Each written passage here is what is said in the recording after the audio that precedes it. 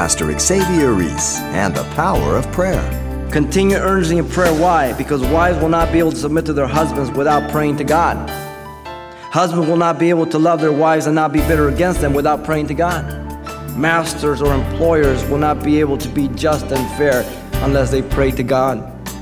You know why? Because when you go pray to God, you have to confess your sin. And when you confess it, He gives you grace. Then how can you not go out and give grace?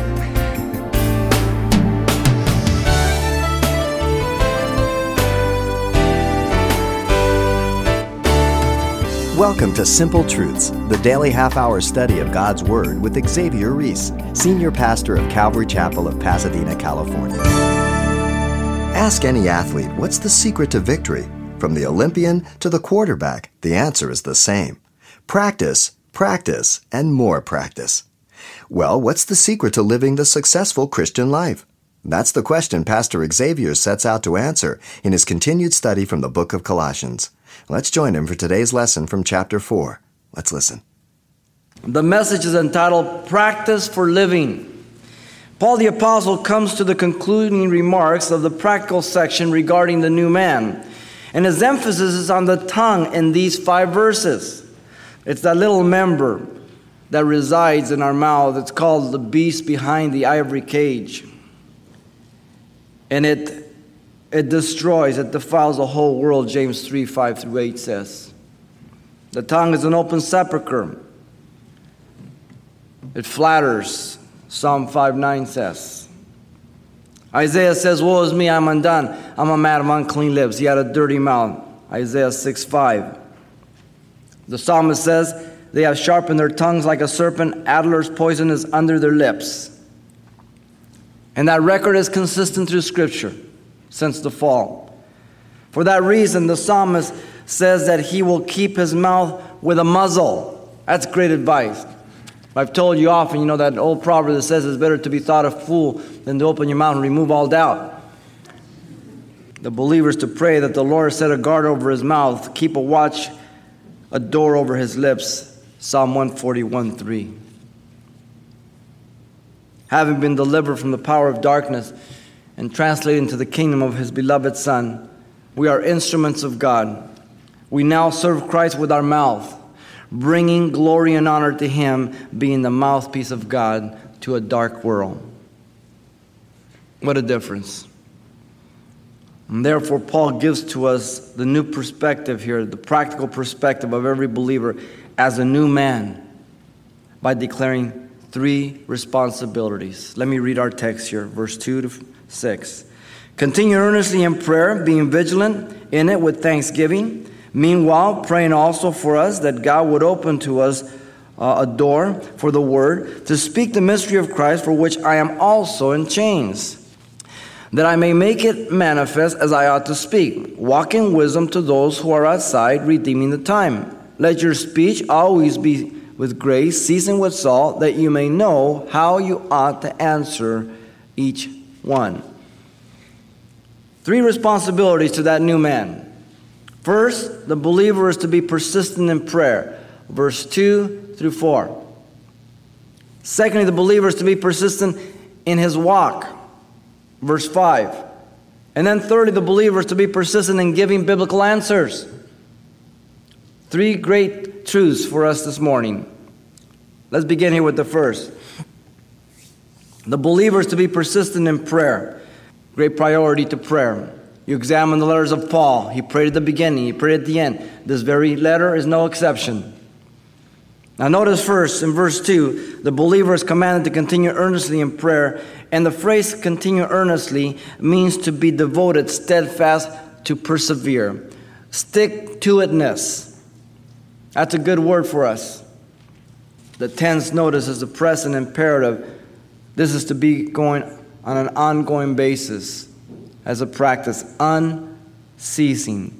Now we know we can't be on our knees 24 hours a day, but we do have times when we go to God in prayer and we wait upon him. And then we walk in an attitude of prayer, ready to see what God is going to direct and guide and say.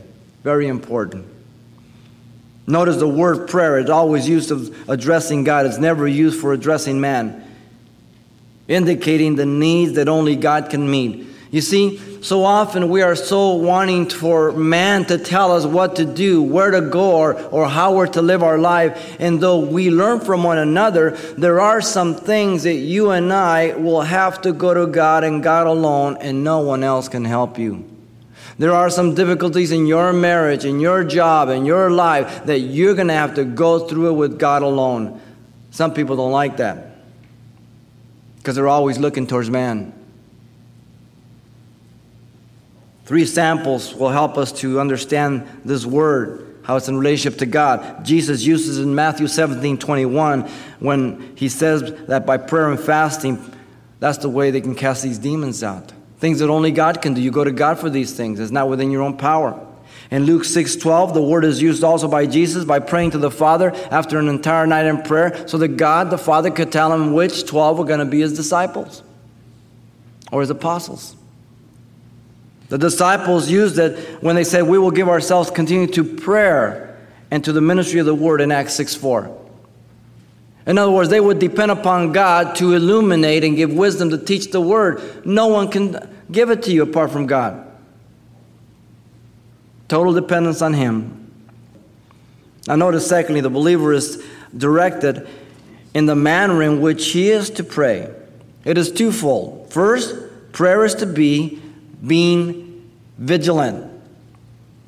The word vigilant means to give strict attention or caution to guard and be alert mentally.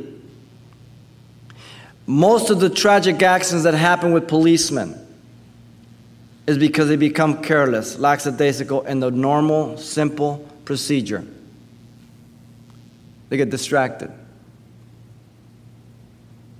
We're not to be distracted in the life of the Spirit. Vigilant. I need to be aware of what God would communicate to me when I go to prayer. I need to be sensitive that any distraction not take my thoughts away from God. That I'm focused on him. I need to watch for the answer of my petitions. If I'm talking, the ratio speaks for itself, 2 ears and 1 mouth. I need to hear. If you're talking with somebody and after you get done, you expect a response. Now, by looking at some people, they don't want to hear nobody. They just want to hear themselves. Because you can't get a word in. See you later. Make sure your relationship's not like that with God. Notice, secondly, that prayer is to be with thanksgiving. This is the 7th time thanksgiving has been mentioned. Chapter 1, verse 3, verse 12, 2:7, 3:15, 16, and 17. Here we are again. Different words are used, but it's all in relationship to thanksgiving. The idea is that of appreciation and gratitude for what God has done and is about to do. That when I come to prayer, the first thing I do is I worship God and I thank him for all his goodness, what he's done and what he's doing. We don't just barge in and say, I need this right now. You know, you see when your kids come in, Dad, can I have it? You know, hopefully we just come, we thank him, we worship him. Examine the model prayer. Our Father, who art in heaven, holy be your name. Thy kingdom come, thy will be done. Worship and adoration before you even begin the petition. See, the person who is thankful is one who sees himself indebted to God for everything. All that he has. God is the source of it. It is a mark of appreciation of a servant who acknowledges the goodness of God. It's a mark of maturity. Be careful for nothing or anxious for nothing. Philippians 4:6. Maturity. It is a command, in everything give thanks, for this is the will of God in Christ Jesus concerning you. 1 Thessalonians 5:18.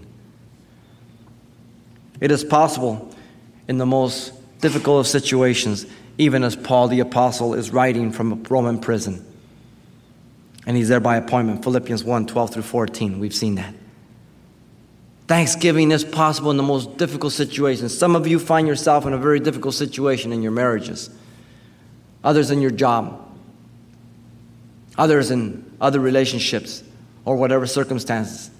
And God has you there by appointment to learn the lessons. That you be thankful. That you look to him. Don't miss those lessons. Notice the command is based on what Paul has just commanded each of the families. Don't disconnect what he's saying now with what he has just said before this. Chapter 3, verse 18 down to chapter 4, verse 1. He's telling them to continue earnestly in prayer. Why? Because wives will not be able to submit to their husbands without praying to God. Husbands will not be able to love their wives and not be bitter against them without praying to God. Children will not be able to obey their parents without praying to God. Parents will not be able to not provoke their children or not discourage them without praying to God. Bondservants or employees will not be able to be hard workers, faithful and trusting God without praying to God. Masters or employers will not be able to be just and fair unless they pray to God.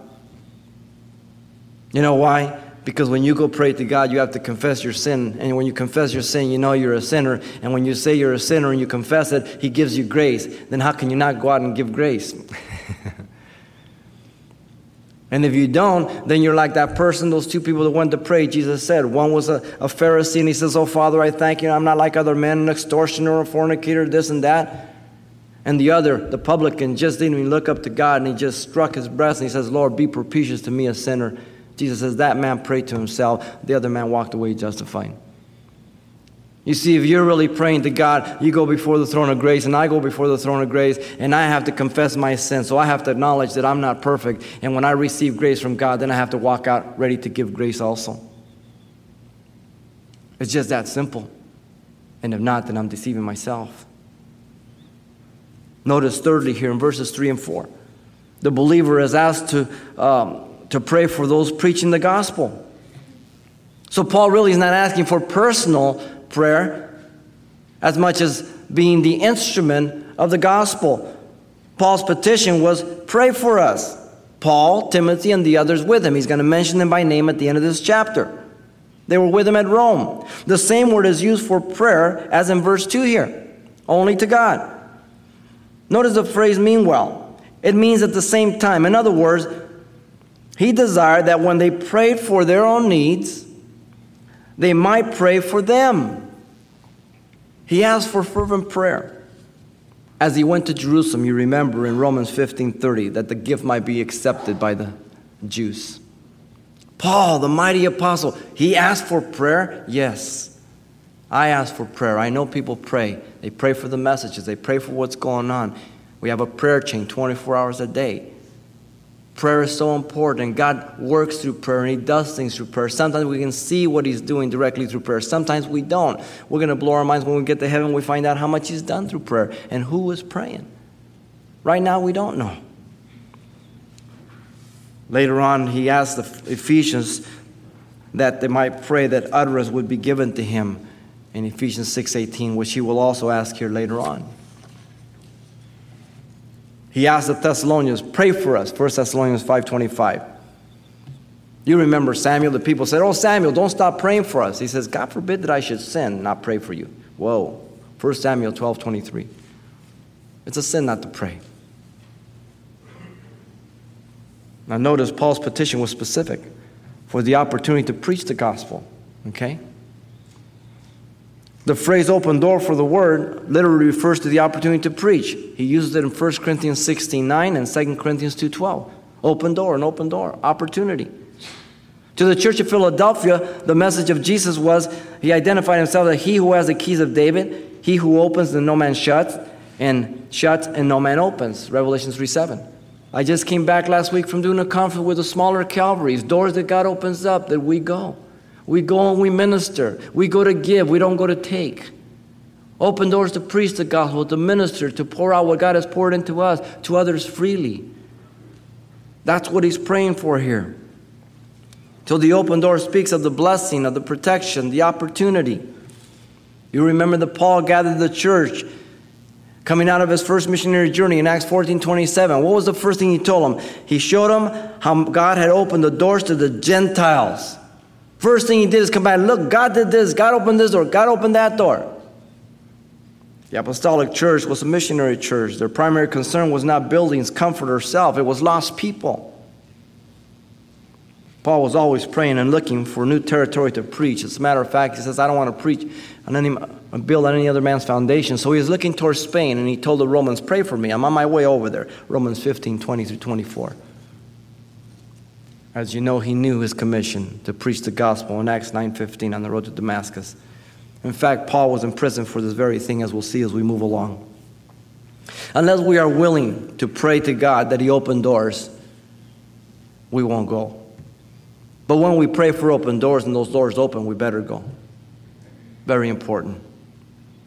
Notice the message was God's word, the mystery of Christ, for which he was in chains for at the present time. And the word mystery, you know, mysterion. It was used by the Greeks for initiation of a member in the religious rites and their ceremonies, possessing some special knowledge that there's no other way they could get. Paul uses this very same word they use to show the sufficiency of Christ. It's him. You're initiated into the kingdom of God, into the epitome of wisdom and direction in the person of Christ. The root word is mua. It means to shut the mouth. So it was something that was previously hidden in the past, but now made very clear and evident in the present. The mystery of gospel, the mystery of Christ. Jew, Gentile, one in Christ. Totally mind-blowing for the Jews. They didn't know how to handle it. He mentions it several times. Chapter 1, verse 26, 27.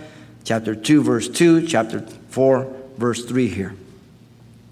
Jesus spoke of the kingdom parables, mysteries kept secret from the foundation of the world in Matthew 13. Study them, learn them, the church age. And for that reason, Paul says that he was a steward of the mysteries of God in 1 Corinthians 4:1. He would be held responsible for what God had imparted to him, the gospel of Jesus Christ. And as we said, his present residence was at Rome, in prison, in chains for the gospel, the mystery of Christ. He was nearly killed. Remember, he was brought to the temple, and then he was allowed to speak in the steps of the Antonius fortress. Then he was arrested and taken over to Philippi in the Mediterranean because there was a plot against his life. He was there for a couple of years until he appealed to Caesar, and now he was there in Rome, waiting. He writes to the Philippians and says, you guys don't be bummed out. Don't worry about it. I'm here by appointment. By the way, some are preaching Christ out of envy, trying to add afflictions to me. Others are preaching Christ because they're getting courageous. And what do I care? At least Christ is being preached. And in that I do rejoice. Well, where is he at? The Marriott? No, he's in a Roman prison. Paul says, I'm bound, but the word of God is not bound. 2 Timothy 2:9. Wherever you go, wherever I go, we speak. We speak the words of life. Notice in verse 4, Paul's petition was also that he might preach clearly, not just preach. Clearly. You ever see one of these guys in the park? When I was growing up in L.A., I never heard the gospel. But I remember going to MacArthur Park. You guys remember MacArthur Park? But you'd have these guys in their soapbox, and they would preach, and they're just yelling. Couldn't understand anything. Good intentions, but wrong. He wants to speak clearly. The amazing thing is to see how man can ruin the gospel and complicate it, make it so difficult. Or we dilute it so much that it has no resemblance to the good news of Jesus Christ. It's just mamby-pamby, warm kind of love. We just love everybody. It doesn't matter. We will just be there for you. And there's no cry out against sin. There's no call out against repentance. And that is a vomitorium. That's not a church. Paul says, I'm not ashamed of the gospel of Jesus Christ, for it is the power of God unto salvation, to the Jew first, then the Gentile. For therein is the righteousness of God revealed from faith to faith, quoting Habakkuk 2:4. That's the thesis of Romans. And he nails everybody. And when he gets to chapter 3, Jew and Gentile are before their face and they're wiped out. Notice the personal responsibility for proclaiming the gospel clearly and faithfully is emphasized by the phrase, as I ought. Every time you come across the word ought or must, underline it, put a red underneath it. The word ought communicates the idea of obligation and is translated many times by the word must. So here, as we ought. Paul was fully aware of his God-given obligation by his call. Listen to him. For though I preach the gospel, I have nothing to glory of. For necessity is laid upon me, yes, and woe is unto me if I preach not the gospel. 1 Corinthians 9:16. Did not Jesus say that we are his witnesses? That we would be empowered by the Spirit of God even as his disciples? So is God speaking through us. God desires to speak through you, to use you as a vessel as well as myself. And therefore, since we have this hope, Paul says we use great boldness of speech in 2 Corinthians 3:12. It's a boldness of confidence, not of arrogance.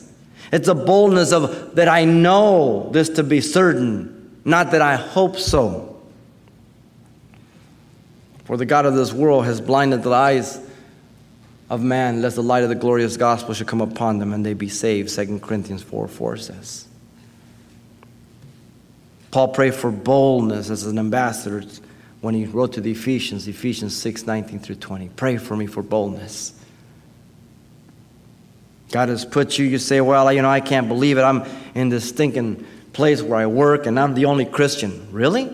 Boy, God must really trust you with 500 heathens. You must be quite a Christian.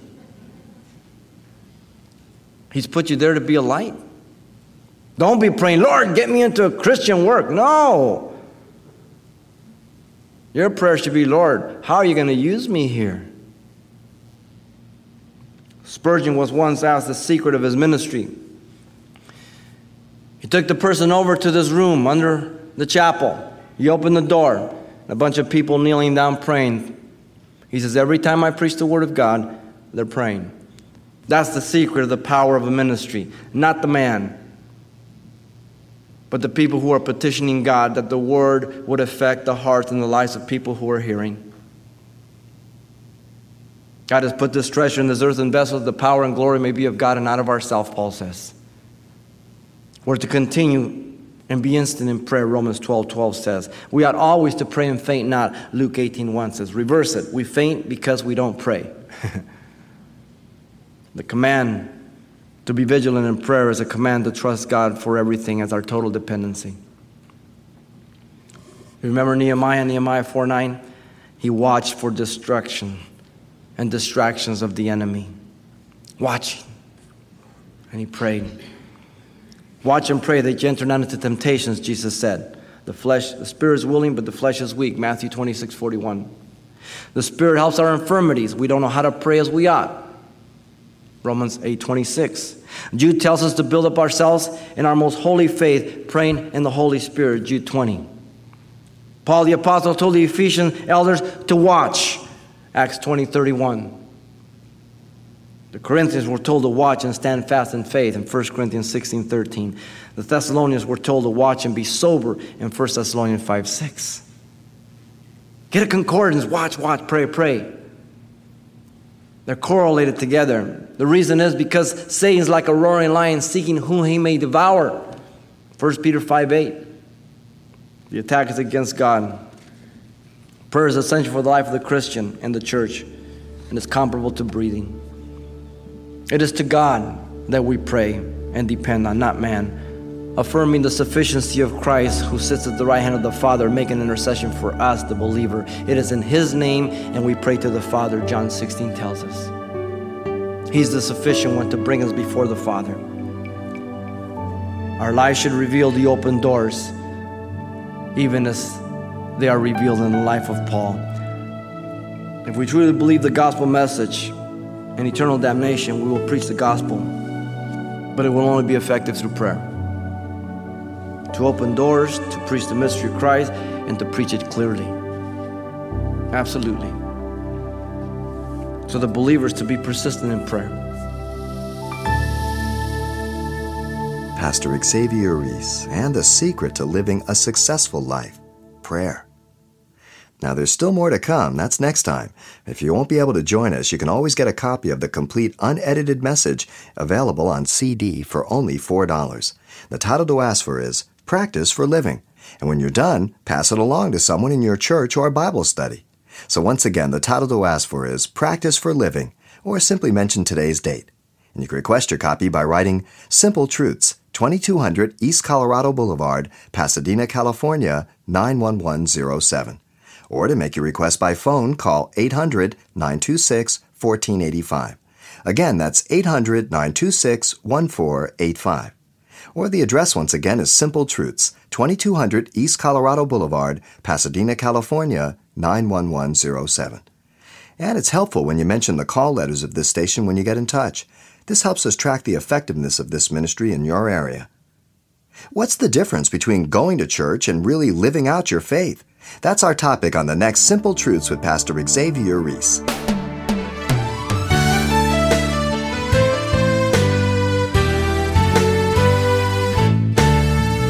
Simple Truths with Pastor Xavier Reese, a daily half-hour broadcast, is a radio ministry of Calvary Chapel of Pasadena, California. www.calvarychapelpasadena.com.